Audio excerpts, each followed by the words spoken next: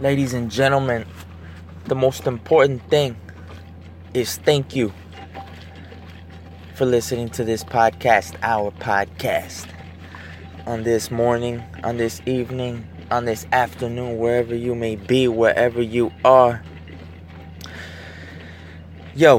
So anyway, I was thinking, what's the most important thing other than learning how to read and write and learning about adding, subtraction, multiplication, and division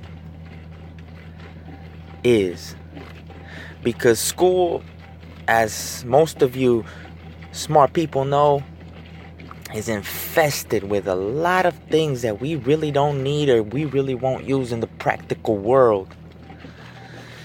And I was thinking that whatever area of expertise, whatever area or industry you wanted to go in your adult life, but you really wanted to know and understand, is history. Why history?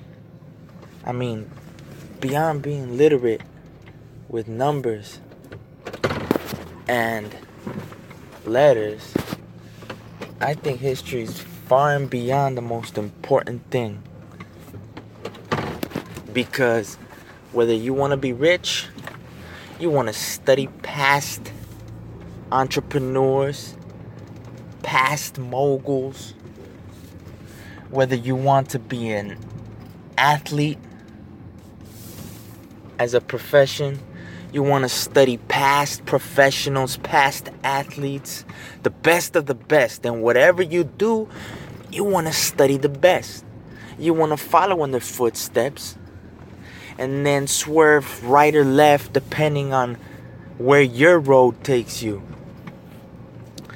And I think we really underestimate how important history is to anything and any endeavor. If only we studied history more, half of the political problems that occur in the world would have faster solutions. I am positive of it. Why am I positive of it? Because people would know, hey, 20, 30, 40, 50, 100 years ago, these very same variables were in play. And when these same variables were in play, X happened.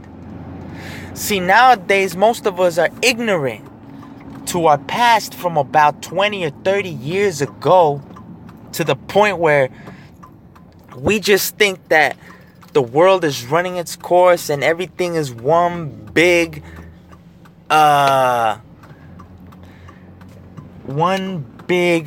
explosion of occurrences that happen all just by coincidence. Listen, folks, whether you believe in God or you don't believe in God, whether you have a religion or not, whether you're spiritual or not, and especially if you're science-based, if you're a science-based thinker, if you are one of those people that I do not accept anything that has not been accepted by the scientific community, especially you know that things do not occur for no apparent reason.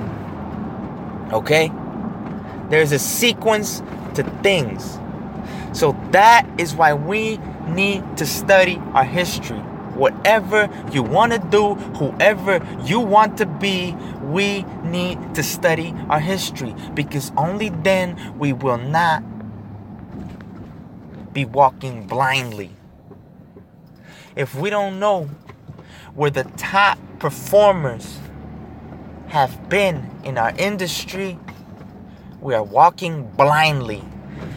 And yes, we may reach their level at one point, but how many shortcuts will they provide you if you simply analyze other people's mistakes? So I think that we really need to push for educators in our schools and our institutions that are already in place to teach history in a practical manner. And things go really deep because there is an incentive for certain institutions to keep the people ignorant. This is no conspiracy, okay, folks? This is no conspiracy. Henry Ford, creator of Ford Motors, was, I believe, the first to institute an 8-hour workday. Why? Because he wanted his people, his employees, to have time to enjoy leisure, to enjoy free time, so they had enough time to drive cars, to buy his cars. Okay? So school is really training for work, for a work day. And that's fine for a lot of people.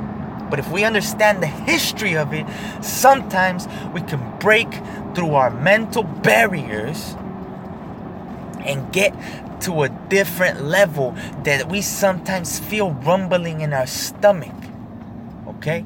So I think we need to study history in a very practical manner, so that our kids, our future generations, can decide for themselves where we should take our world. Let's keep giving these kids hope. Let's not walk them blindly into the world.